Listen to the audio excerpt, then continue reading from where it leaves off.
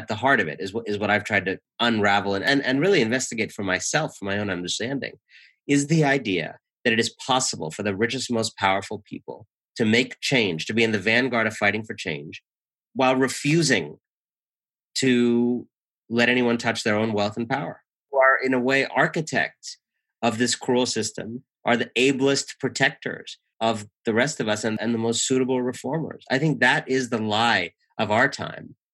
And what I wanted to do was make it as obvious to people as I think the lie of a Downton Abbey upstairs, downstairs British feudal world is obvious to us now. And my hope is that when people see through that big lie, suddenly that world starts to unravel and people stop believing the story. And I actually think we're already seeing that happen in many ways as we speak.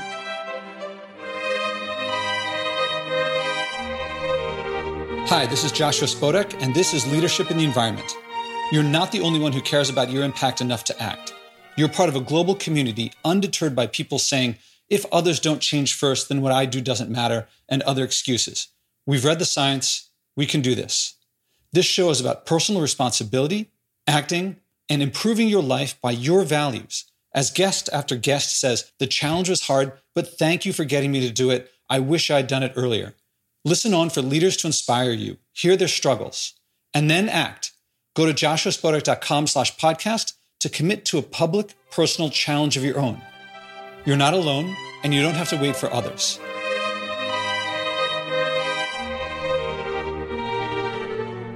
With some guests, I have a hard time finding a quote to start the episode with. With Anand, I had the opposite problem. At least half of what he said wowed me and could have been the opening statement. I saw him speak, and the title of his book, Winners Take All, The Elite Charade of Changing the World. I didn't think that someone there could really challenge a community that he was in, but he did. In this episode, you will hear Anand in the first few minutes describe the starting point of the book. I would guess that almost everyone listening to a podcast called Leadership in the Environment wants to make the world a better place. Complex systems, as opposed to linear ones or simple ones, can make actions you think would do one thing do another. His book shows how our society is leading people who believe they are helping, trying to decrease the inequities toward classes of people who, through no fault or lack of their own, lose out on society, actually hurt them, increasing that inequity. I highly recommend his book, especially if you're interested in helping others, want to make sure that your efforts create the results that you want, because intent alone is no guarantee that you will get the effects you want, and are concerned that you might be caught by the same systemic effects that these others are. It's more subtle than we can capture in this conversation, but we talk about the effects since the book came out, and he applies the perspective in many other places. So this is all new stuff from the book. We didn't have time to cover a point important to me, how similar patterns happen in the environment, that among the people and organizations most active and likely sincere in their attempts in, say, recycling, a circular economy, and carbon offsets, may not be changing the path that we're on to total waste, but actually accelerating our motion on that path. That is, creating more total waste even as we become more efficient. Listen and see if you can identify the pattern and its results. Read the book to check if the results of your efforts, not what you hope results, but actual results, are the results that you're looking for.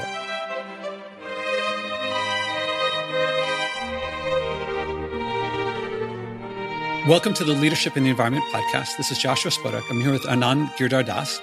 Anand, how are you? It's great to be with you. It's Anand, by the way. Anand. Sorry. I practiced getting the last name because it seemed like the harder one. And then I got the one that I thought I'd got wrong. Anyway, I want to start with your book, and then I want to switch to talking about the environment. I don't know if you realize how much what you wrote about applies almost perfectly to the environment as well. But I think for people who haven't heard about the book or haven't read the book, I'd like to start there. Actually, I'd like to start, I first came across you, I guess I'd heard about the book and the speech that led to it beforehand, but I saw you at Summit, and I remember seeing the title of your talk. I was like, is this really going to be real? Like someone in the middle of this talking about this. And then I saw you speak, and I was like, oh, this guy's really genuine. And then a little while later, I had Lorna Davis on this podcast, and she started talking about your book. And so I started reading it. And then right after reading it, I was speaking with someone who's the head of a foundation, and she said, oh my God, that book is about me. It's about everyone in my world, and it's really important that people read it. And then right after that, I'm talking to a Stern student at NYU where I teach, and she was saying how much she loved the work that she was doing. She was organizing a social ventures conference. And then she said, but I really have to go and work at McKinsey for a while or something like that. in order to, I don't know what she felt she had to do. And I was like, I think you might want to read this book. And I think people listening to this podcast probably fall within the audience that this book is really relevant to, although it's relevant to a lot of audiences. But that's what brought me to you. And I wonder if you could, if you haven't summarized it to too many people on too many podcasts, I wonder if you could say a little bit about it and where it came from. Yeah, well, thank you for having me. I think the book grew out of an observation of a paradox. And, often a lot of writing, at least for me, begins as a kind of irritation or repressed worry about something you're seeing in the world. And then slowly it comes to the surface and you decide to take it on and learn more and talk to people and process it and turn it into a piece of writing. But at first, the observation of the paradox was that we live in this time in which people with good fortune, people who've been on sort of the winning end of this age of tremendous churn, of upheaval, of globalization and trade and technology, the winners of our age are incredibly devoted to making the world a better place. Right now, Davos is underway in the Swiss Alps, and you have all these people sitting there talking about how they're making the world a better place, through their, the banks that they run and through the social enterprises they advise and through the give one, get one, products they make. And that's just a kind of metaphor for the age in general. More money being given away now than ever. You can't go to the mall without seeing products that are going to change the world if you buy those socks or that iPhone case. Every young person, as your story suggested, seems to want to change the world. It's actually rare to meet someone in their early 20s who says, I want to go to finance because I want to make as much money as possible. Even the people who go to finance these days at least feel a need to claim a kind of philanthropic rationale, the same way Saddam Hussein used to, at least make the effort to, simulate election results, because in an age in which democracy had become such a universal aspiration, even autocrats felt they needed to seem like Democrats. And I think that sort of happened to elite do-gooding, where even people who work in the most predatory industries feel a need to seem like do-gooders. And all of that is half of the paradox. The other half of the paradox is, despite everything I just said, despite all that elite do-gooding, despite all the efforts that those people make, despite Davos, despite the conversations and the panels about ending inequality, where one banker sits next to one wealthy philanthropist who sits next to one, safe thought leader.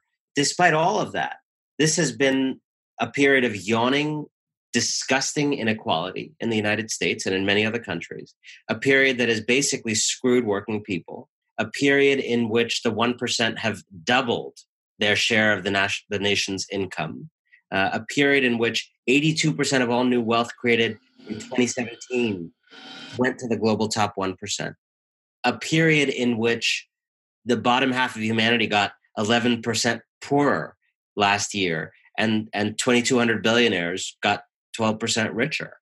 And the paradox is that the very people who claim to be helping and changing the world and giving back and making the world a better place and going to Davos to talk about improving the world are the same people building, operating, and maintaining an unfair system that advantages only the winners and locks many, many people in the advanced countries out of opportunity and progress. And they don't actually believe that they're trying to do what's actually happening. They really do believe. The irony, it seems to me, is that the people who are causing this chasm to grow, they actually do believe when they say win-win that it really is win-win. They don't think that they're exacerbating the problem, but they are. Is that right? I think that's exactly right. I mean, look, there are many, many people who are very clear about the fact that they're operating through greed or power lust, and who understand that a little bit of giving or social this or social that is kind of lubricant in an engine of continued oppression.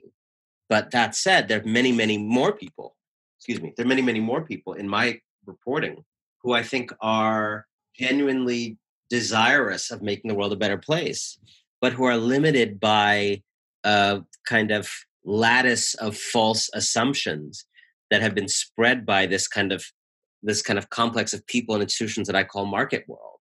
And so you really have this this set of phony ideas, in my view, about doing well by doing good and about win-win social change that has somehow gotten a lot of decent people to uphold an indecent system. There's a big personal journey on your part because you're in this world, and also you saw something that I think everybody feels or somewhat people sense is there, but they either weren't willing to go there because it probably made them feel uncomfortable or guilty or something like that. And it must have been very personally challenging to pursue it. But I sense that you started pulling at the thread and you couldn't help but unravel the whole sweater. Because there's a very personal element to it, even though you don't say it. You're quoting people that you know and directly, and it must be... I think what I'm going after is the shared bullshit of my time. Every age has its own widely shared bullshit, and it's often sincerely held. That's what makes it so powerful, right? And so if you think about, for you or any of your listeners who used to watch Downton Abbey or any of those kind of feudal English period shows, if you think about a show like Downton Abbey or that kind of upstairs, downstairs world, we all looking at that now, we're in another country, it's another time. We all look at that and think, wow, that is an absurd distribution of power, right? I mean, how come those people get to live in the castle and the farmers don't even really own their land and no one really has, power except the Granthams? And, that's crazy. I mean, why are all those people just living in the basement, not challenging things, right? Well, the reason that system worked is that a lot of people believed a story in that time about the natural order of things, that the upstairs people belonged upstairs, the downstairs people belonged upstairs. This was the way nature worked, that things were deserved, and that generosity by the Grantham family living in the castle was a kind of substitute for justice. And I guess what I became curious about is, what is that for us, right? Now, 100 years from now, I think people will very much be watching a period show, probably implanted in their heads directly in their with the technology of the day, Netflix cyborg chip behind their ear.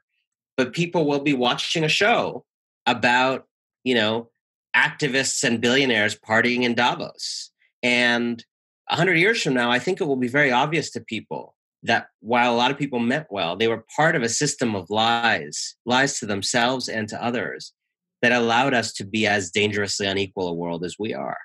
And the nature of those lies, I think, at the heart of it is what I've tried to unravel and really investigate for myself, for my own understanding, is the idea that it is possible for the richest, most powerful people to make change, to be in the vanguard of fighting for change, but while refusing to let anyone touch their own wealth and power, who are in a way architects of this cruel system, are the ablest protectors of the rest of us and the most suitable reformers. I think that is the lie of our time.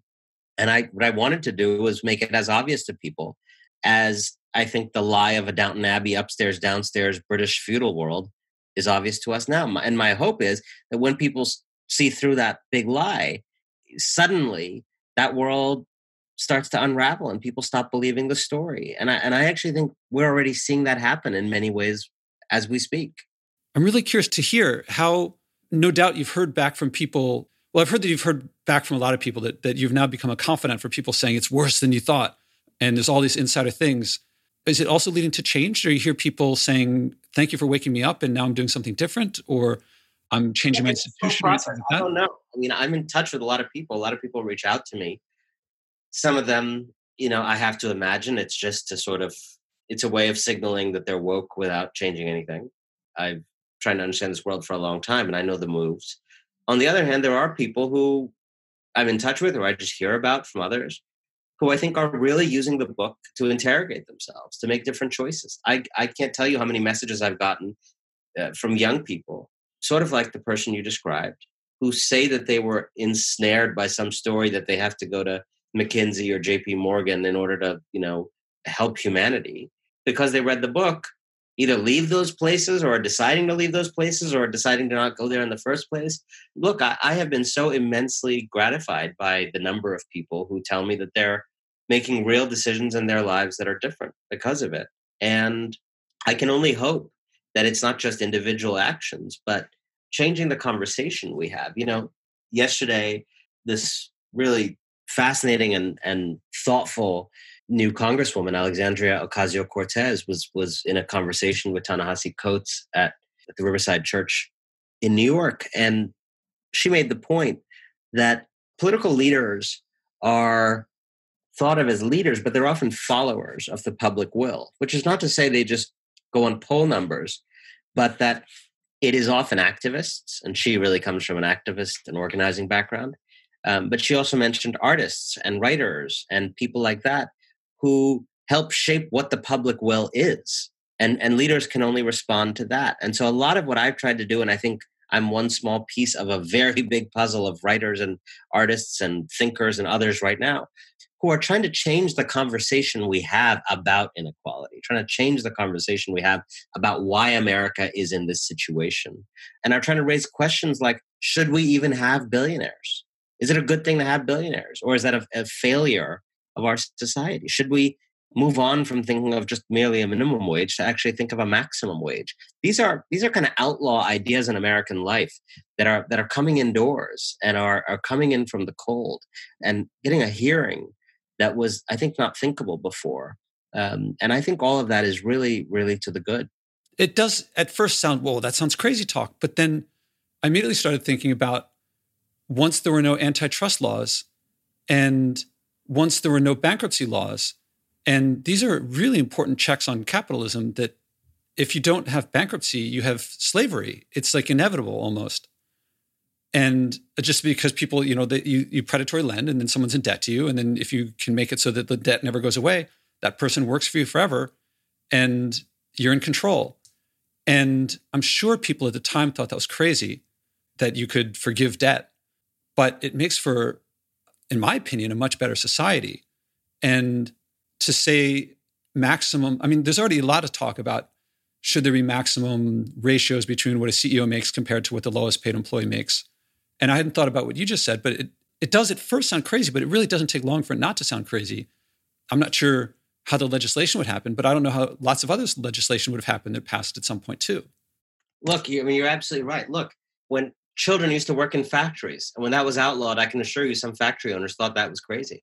Old people used to just languish and die on the street because there was no social insurance. And when we tried to pass Social Security, a lot of people thought that was crazy. When we tried to electrify rural America, a lot of people probably thought that was too expensive and crazy. When we tried to pass the Glass-Steagall Act to make sure that the Great Depression or something like it never happened again, that was fought ferociously by the banks who thought they were, being manhandled by President Roosevelt. The reality is most of the changes that have been worth doing in our history and frankly, world history have advanced over the objection of those with the most to lose from the status quo, from the status quo changing, right? The people who are doing great in any current system are the people just mathematically least likely to want to change that system. That is obvious. The question is, what are the lengths they go to convince the rest of us to not change the system? And what I wanted to do was deconstruct some of the myths that the people in the Citadel have kind of broadcast far beyond the Citadel, so that all of us end up participating in this culture that keeps a few in charge and shuts most Americans out of the thing we still anachronistically call the American dream. And when you think of, it's very easy to think of what we would lose. You think, oh, if we don't have X, then we won't have, people think if people can't make as much money as they want, then they won't have, motivation to create their companies or something like that. But certainly, in the environmental area, people often think of if I don't have my, disposable water bottle, and they don't think of what is on the positive, what they think of what they give up. And that's easy to think of, what am I going to lose? But they don't think of what's on the other side of what you get. Right. And also, let's just I am sick and tired of these entrepreneurs and business types saying, if you tax my $10 millionth or my $100 millionth at 50% or 70%, it's really going to it's going to reduce my motivation to work. First of all, who cares? Second of all, we don't need your amazing work. It's cool. If you want to only work up to the part where you make 10 million, then you want to hang out on the beach, fine, great. We don't actually need that other thing you're going to do. Like, you can start a latte app. Like, what are these people doing? What have they done that's been so amazing for humanity? We can't afford to discourage them from working. We might be better off if they don't invent some app that's going to compromise our democracy or whatever it is that they do. So first of all, I'm not so worried about it. Second of all, it's not true.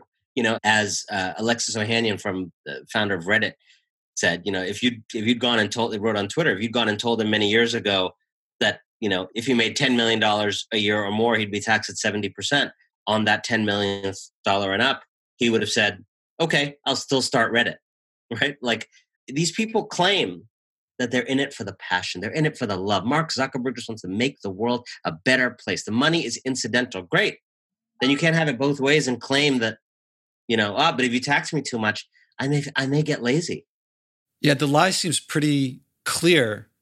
Well, you just laid it out. I mean, we're motivated by passion. We're motivated by making the world a better place. This is win-win. Oh, but if you take my money away, then I won't do it. Meanwhile, I want to add a third thing, that if he didn't have all that money, if the money were more evenly distributed, there'd be many, many, many other people who would start their things that can't now because they don't have the resources. The resources are out there, but if the more we have this widening disparity, then resources become less and less available to more and more people. And that's a world in which it's more community-based and more people are helping each other and less of the upstairs, downstairs situation that you described, or that we see in the movies from before. And from my perspective, have you thought about what you talk about in the same systems perspective applied to the environment by any chance? Because there's an incredible parallel that when I was reading it. I'll give you an example that I think captures this so well. I mean, first of all, I see now advertisements all the time for Coca-Cola being the clean water company, or, these oil companies advertising on podcasts where they're reaching hip young millennials, talking about how they're, part of the renewable future, which is literally like arsonists, advertising at a firefighting convention that they want to be part of the solution. And my favorite example of this, as it relates to the environment, is, the great Larry Fink. Larry Fink, runs BlackRock, biggest asset manager in the world. And with very few brushstrokes of do-gooding, kind of performative do-gooding, he became the face of purposeful capitalism. Last summer or sometime last year, he put out this statement, all businesses in the future need to have a social purpose. And this really sent shockwaves to the business world, because people were saying, is BlackRock saying it wouldn't invest in businesses that don't have a social purpose? I mean, that would have a real effect on the markets. So it was treated as a really big statement. And then you have, him leaning for a glam shot in Barron's. Is Larry Fink the new conscience of Wall Street? All this stuff. Well, that's great. Then in September, a tipster sent me this thing. Do you hear Larry Fink is giving a lecture at the UN on sustainable development as part of this larger conversation about climate change? Like, what? And I immediately thought, like, why is Larry Fink, an asset manager, giving a lecture to the UN on climate change and sustainable development? Makes no sense. So being a journalist, I decided to do what I do, which is look up what Larry Fink has been doing instead of what he's been saying. And I go to the SEC website, and you can look up what are the actual transactions. And I pulled up spreadsheets to find out what BlackRock had been buying in this 4, 5, 6 month period, where he'd been talking about how all capitalism needs to have a purpose and talking about sustainability at the UN. And it turns out he was buying 4 million shares of ExxonMobil in this period, right? Just in this period of his rebranding and BlackRock's rebranding and purposeful capitalism and sustainable development, he was buying 4 million shares of ExxonMobil. That is how incorrigible these people are, right? They can't even take a 6-month break that would just be good for their brand. They literally have to do it while they are trying to do a brand makeover around purpose and sustainable development. 4 million shares of Exxon, right? To pile onto an already huge set of holdings in fossil fuel companies. And so that's how it works. Not only, so think about that. You have a guy who's part of the problem because he's buying ExxonMobil instead of shorting it and getting out of it, shoring it out. And then, it doesn't end there. And then he becomes an authority on purposeful capitalism. Journalists amplify that message, let him be seen in a new light. And the UN invites him to lecture, to climate splain to the UN about climate change, right? That's the loop. The foxes are literally put in charge of the hens. And so that's one example, but I think you could find in that a story that is probably very common to environmental issues in general, which is the conversations we should be having about how to get to the world we need and how to essentially save the world we have are frankly conversations that should be about dethroning the absolutely dangerous predatory power of fossil fuel companies and others. And in fact, we so often end up, being on the receiving end of their marketing campaigns that they are leading the search for a solution, which is sort of like when I lead the search for a solution to the problem that I eat French fries too much. It really feels like you get so filled with outrage, and I guess you've channeled the outrage into determination. Did you write up? First of all, I think people always talk about how journalism is fading away. That there's all this that we don't have the long form journalism as much as we used to, and this seems like exactly what we need to keep having. Is that something you reported about? I mean, I reported that on Twitter because I've been traveling like crazy for the book, so I haven't had time to do the kind of pieces that I would normally do. So I reported that out, and then I just put it out on Twitter and let other people run with it. Well, I appreciate that you brought it out there and looked it up. I guess anyone could have done it, but I'm glad you did. And that does seem everywhere. So amazing. It was like in all the coverage of him, like no one had done that search. It's so easy, right? It's so easy. But people covering his purpose statements, no one had been like, what's he buying? It's so obvious. Right? I mean, I did it again today. It's like so obvious. So today, there was a panel at Davos about journalism. I see some quote like Jamal Khashoggi, remembering him, and it's that really brilliant editor from the Washington Post, Marty Baron, talking about his murdered colleague, and that was great. But I thought, that's interesting that the World Economic Forum is giving a platform to honor Jamal Khashoggi. That's great. But me being me, I immediately think, are they just paying Khashoggi lip service? Are they actually honoring him by not allowing the murderous Saudi regime to use the World Economic Forum platform to launder its reputation and clean its oily blood money? And so I just go online and I look up strategic partners of this Davos conference, and there's only 100. A lot of companies in the world. A lot of them would like to be strategic partners of WEF, I'm pretty sure, but only 100 get to, right? And it says on the website, you have to be a really big, serious company, and you also have to have alignment with the forum's values. In other words, you say retweets aren't endorsements.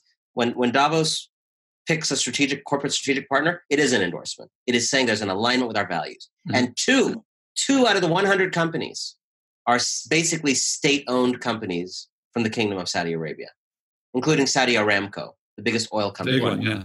Right? So we're sitting here having a conversation about honoring Jamal Khashoggi, and we're sitting there, I'm sure, having conversations about climate change. And the foxes are watching the hens. The Saudi state is literally sponsoring the simulated honoring of Jamal Khashoggi. And I feel like, as outrageous as these things are, I feel like almost anywhere you scratch the surface, it's there. Like these aren't rare occurrences. You didn't go out of your way to find these things. You're just kind of curious about this thing. I feel like what for a lot of people is great marketing, win-win, do well by doing good or do good by doing well, that those have become signals for you of like, this is a place to look to see what's going on here, because almost certainly this is something being said to make the person doing it feel good, to make the people buying it feel good, but actually sustaining a system that's exacerbating these disparities. Yeah, a friend of mine has a saying, the bigger the front, the bigger the back. And I think, when you hear people, the more you have these kind of big, fancy claims about doing good, the more you have to dig in and figure out what's really going. It's become and I think a lot of journalists are learning this, and I get more and more phone calls from journalists every week, processing this. But I think more and more of them realize that when you see Jeff Bezos saying he's going to give away $2 billion, that's the time to start asking questions about how he made the money, what his labor practices are, what his involvement in causing homelessness may be, what his taxation stuff is, et cetera. 5-10 years ago, when Gates and Zuckerberg and these others were starting to get into philanthropy, it was often just an occasion for gratitude. And I think part of what is changing, and again, my book is a very small piece of a shifting conversation many books like, Decolonizing Wealth and Just Giving on the philanthropy stuff, and then many others, really starting to raise questions about, when you see these kinds of initiatives, your first thought should be, what am I not seeing? What's being hidden? What's being obscured? Not because you want to be a skunk, but just because that's how we actually hold the powerful to account. One of the things the powerful have figured out is do-gooding is a space where they are least questioned. And so therefore their gestures of do-gooding are places where a lot of things are lurking. Yeah, I remember as a longtime Linux user, I've never been a fan of Microsoft or Apple. And I remember when Microsoft was convicted, I believe it was convicted of monopolistic practices and so forth, and that means they're overcharging and things. And then a little while later, Gates starts giving money away, and everyone's like, oh, he's such a great philanthropist. And I was like, where'd the money come from? That came from schools and from businesses that could have started that didn't, and all these things. And everyone's like, everyone forgot so quickly. And then a few years ago, a friend of mine is a principal of a project-based learning school, a progressive educator, doing amazing work. And he says, when did Gates become an authority on education? What's the connection between him being rich, having dropped out of school, and having knowledge about education? It's not, that connection doesn't make any sense. But no one really asks it. And your book really, really highlights it. And also I come from an Ivy League background. I have an MBA. I didn't go into banking and consulting and things like that. But it's hard not to, you look at the world and see other people, but it's ourselves as well. Like a lot of us have bought into a lot of these stories as well. I guess one can read it without challenging oneself, but it's hard not to. Well, that's the whole point of reading, right? Yeah, to expand your horizons.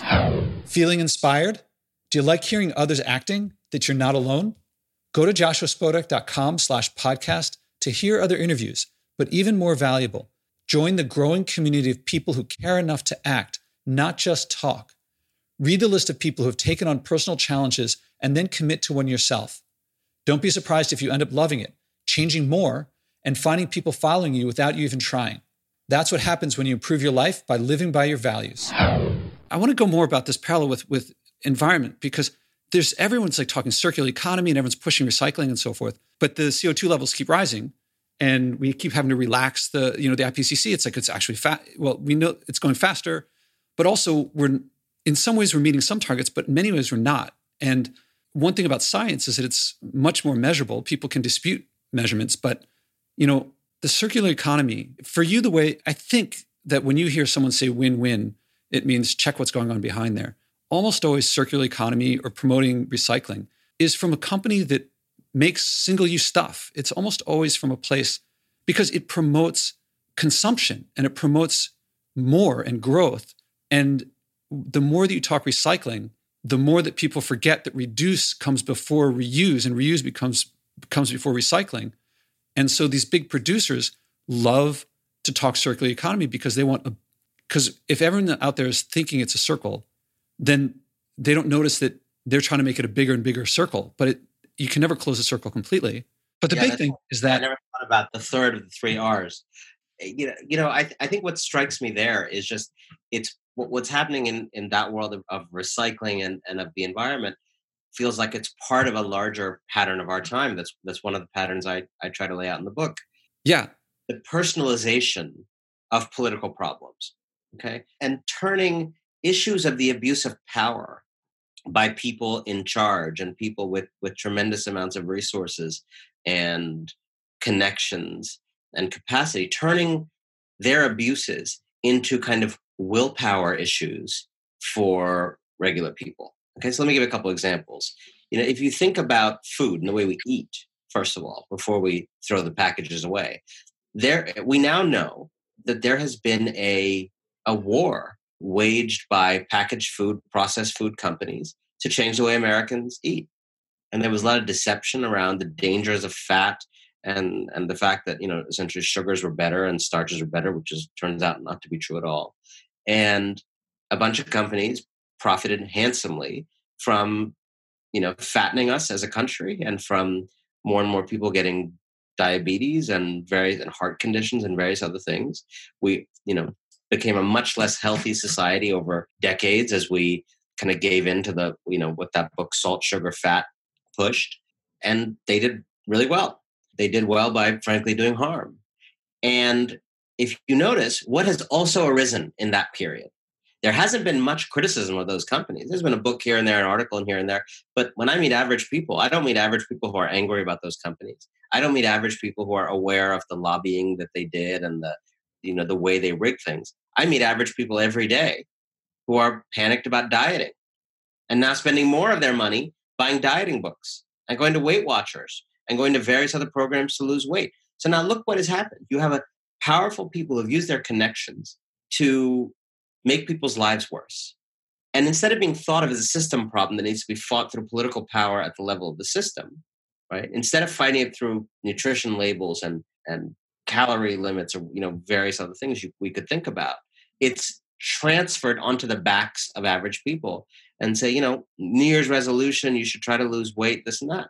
Well, that is the same thing that you're describing, where we know that a big part of climate change is really well-connected fossil fuel companies. According to David Wallace Wells, who has a great new book about climate, he says we subsidize these fossil fuel companies to the tune of $5 trillion a year.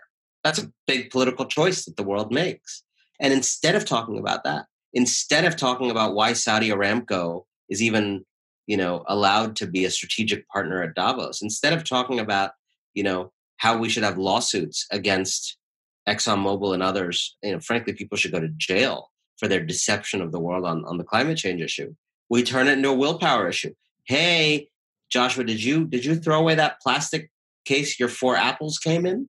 I'm not saying that's not important, right? But there are monsters here who have engineered the world we're in and who are fighting every damn day to make your government not act against them, even though you want your government and 51+% of people want your government to do something.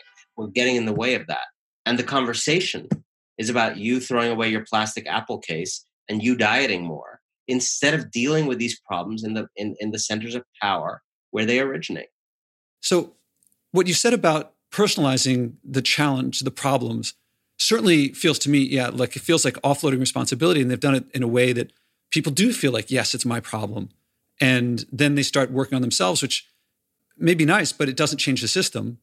But then another part of your book talks about B Corps. And when I talked to Lorna about, she was instrumental in Danone USA switching over to become a B Corp, the largest B Corp. And it seemed like it's possible that there's a chance for some meaningful systemic change, that they may have found a leverage point there, whether they intended to or not. And I wonder if you've looked at the B Corp structure and what's happening there. Is it meaningful change that you see there? Look, so, I think the thing about B Corps is it's a great experiment. And I think what they're trying to do is very noble. They're trying to test and role model whether a different kind of capitalism is possible. And I think they're trying to, demonstrate to people that there's not one way to be a capitalist, and the greedy kind of worker stiffing, tax dodging capitalist is not the only kind of capitalist. And I think that's great. Demonstration is important. The concern and critique and kind of admiring critique that I make of B Corps in the book, and the question that I raise is whether in a moment that is defined by not just, a few problems here and there, but really plutocratic power concentration, a really unsustainable and dangerous level of concentration of wealth and power, whether those folks making it a little bit easier to do good and certify yourself as doing good are really moving the needle, or whether it's more urgent and important in this moment to go after those who are actively working to rig the system, fight for tax and labor and other policies that screw most people, et cetera, to shift it to a different situation. Because again, it's sometimes easier to look at historical circumstances. I think if you were to go back to, the period of segregation in the Jim Crow South and look at that social problem, and you were to say, okay, let's attack this problem by, we'll create our own chain of restaurants where Black people are totally welcome. Well, that's a nice thing to do. But there seems, I think, retrospectively, there seems to be something quite weird to people about one's approach to the problem of segregation being to, create some nice restaurants to have Black people be able to eat in. The real problem there was the law. And there should not be any one restaurant in the South where Black people are not allowed to eat. right? And injustice anywhere is a threat to justice everywhere, and all that. So why is it that we now look back and say that kind of approach of creating pockets of excellence, maybe creating a town with 3 restaurants that can demonstrate that nothing goes wrong when white and black people eat in the same restaurant? Yeah, sure, noble. But there seems something off about it, I think, to most people listening today to that scenario. And I think what I'm trying to suggest is I see the same problem. When you have Exxon and Goldman Sachs and Walmart pushing for a world that pushes the planet over the edge, that deprives most Americans of the American dream, that allows them to evade justice for creating financial crises, et cetera. I just don't know how much we're getting to the heart of things by making it slightly easier to do good. Yeah, it's an interesting question, because when I think of segregation, one of the major things that made a difference, we have a long way to go, was nonviolent civil disobedience. And it's not obvious to say, well, there's this segregation, maybe some people should go to jail by resisting. That's like not an obvious thing to happen. I guess there was India to look at before that, and Thoreau before that. And looking at the situation you described today, it's not obvious what solution, from a leadership perspective, it's like, what can we do to get out of it? Or what can we do to change it? I mean, some people would say we should have a revolution. That's not such an easy thing to do, and it doesn't always take you in the direction that you want. I think from your perspective, you're a writer and a journalist. Correct me if I'm wrong, but I think you're exposing these things and making it very clear that you can't ignore this anymore. And if you're in it, you have to, you can't read your book and not see what's going on. And if people don't see it, it's very difficult to act on it. Is from a leadership perspective, I guess I'm asking, do you see signs of what to do or what people are doing or next steps? Well, I think that, people in the business world in particular often love to ask the question, what can I do? What can I start? What can I create? What action can I take? What can the CEO do on Monday morning? It's like, slow down. Slow down. You have to often sit with a problem to process it, to understand how to get on the right side of it. And what I often say to people, particularly in the business world, is, you all love to ask the question, what can I do for my country? The Kennedy question. I would say, ask not what you can do for your country. Ask what you've done to your country. Ask about the ways, become curious about the ways you're already involved in this problem. Does your company avoid and evade taxes? Do you lobby for tax policies that keep them unduly low? Do you fight for carried interest, the carried interest loophole? Does your company pay people enough? Do you employ your janitors as contract workers, or do you put them on staff and make sure they have health benefits? Do you participate, do you donate to one really fancy charter school near you? Or do you actually fight for an education system that gives an opportunity, equal opportunity, to whether you're born on the south side of Chicago or Greenwich, Connecticut? What is your involvement in these problems? It may be great that you're trying to, help resolve homelessness, but are your employment practices making some of your own employees homeless? It may be great that you are Mark Zuckerberg wanting to build a universal community of mankind, but did you not compromise democracy? Mark Zuckerberg's such a great example of this. We actually don't need his philanthropy. I've never needed anything less than Mark Zuckerberg's philanthropy. And I think most people in this country would rather have our democracy pried out of his greedy hands than have whatever marginal philanthropy he's going to do in education or public health. The most important thing Mark Zuckerberg could do for America would be to step away from America. Yeah, so it's reflection, pausing, looking at all the consequences of one's actions, not just the ones that you want, being more thoughtful. If I read you right, the mindset that got us, this is an old idea, the mindset that got us into it is not the mindset that will get us out of it. The actions that got us into it are not the actions that will get us out of it. And if it's not obvious what other actions are, the thing to do is not just keep scrambling to find what'll work, but to ask what's going on and let that percolate. And then it's not so obvious, but at least it won't be exacerbating things. Yeah, I think that's right. And you're hearing my little 1-year-old in the background. She actually is the one who writes all the books. I think other people have said, it doesn't matter how fast you're running to solve a problem, or how much capital you're deploying to solve a problem, or how much energy you're throwing at a problem, if you're solving the wrong problem in the wrong way. And a lot of what I'm suggesting to people is that we're misperceiving the problem and we're pursuing the wrong kinds of solutions. And this rush to what can I do tomorrow is often, I often say that, the desire for immediate solutions often masks or kind of reveals actually the real desire, which is for premature absolution, right? I think the banker wants to rush to the part of the discussion with me that is about what can I do tomorrow, because the banker doesn't want to sit with the fact that his or her industry has been engaged for years in a predatory relationship to the public that has made it everything it is. I'm curious if have you interacted with Doug Rushkoff yet? I presume you have, but I'm not sure. A little bit. I think there was some talk about us doing an event together at some point. Yeah, because I just interviewed him in the past couple of days, and I've been talking to him, and he has a different but similar approach to yours, and his book just came out also. I think you guys would really enjoy having a conversation.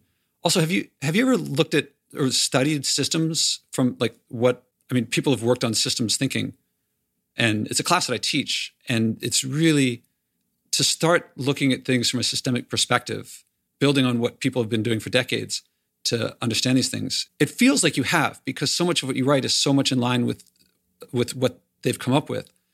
And all right, so let's wrap up. I like to wrap up. Thank you. And I want to say to everyone something beyond what you might be able to say as the author, but Winners Take All, The Elite Charade of Changing the World is a life-changing book. And I said this already in this conversation, but it really makes you think and you see things that were always there. And Anand my read is that you've really gone beneath and connected a lot of dots that others wouldn't have. And it doesn't give answers, but it really makes you think. And people who are thinking, I want to change things, I would read this book first. You won't regret it. It's a challenging book. So Anand, thank you very much.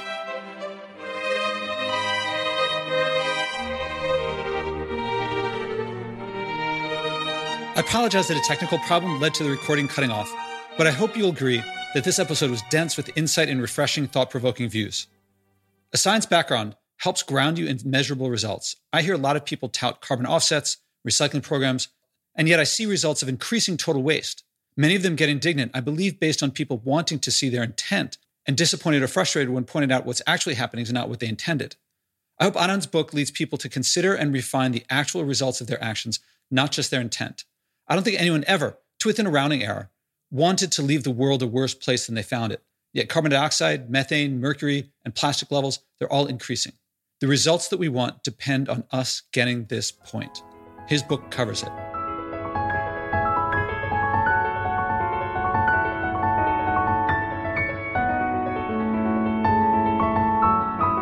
Did you feel inspired too?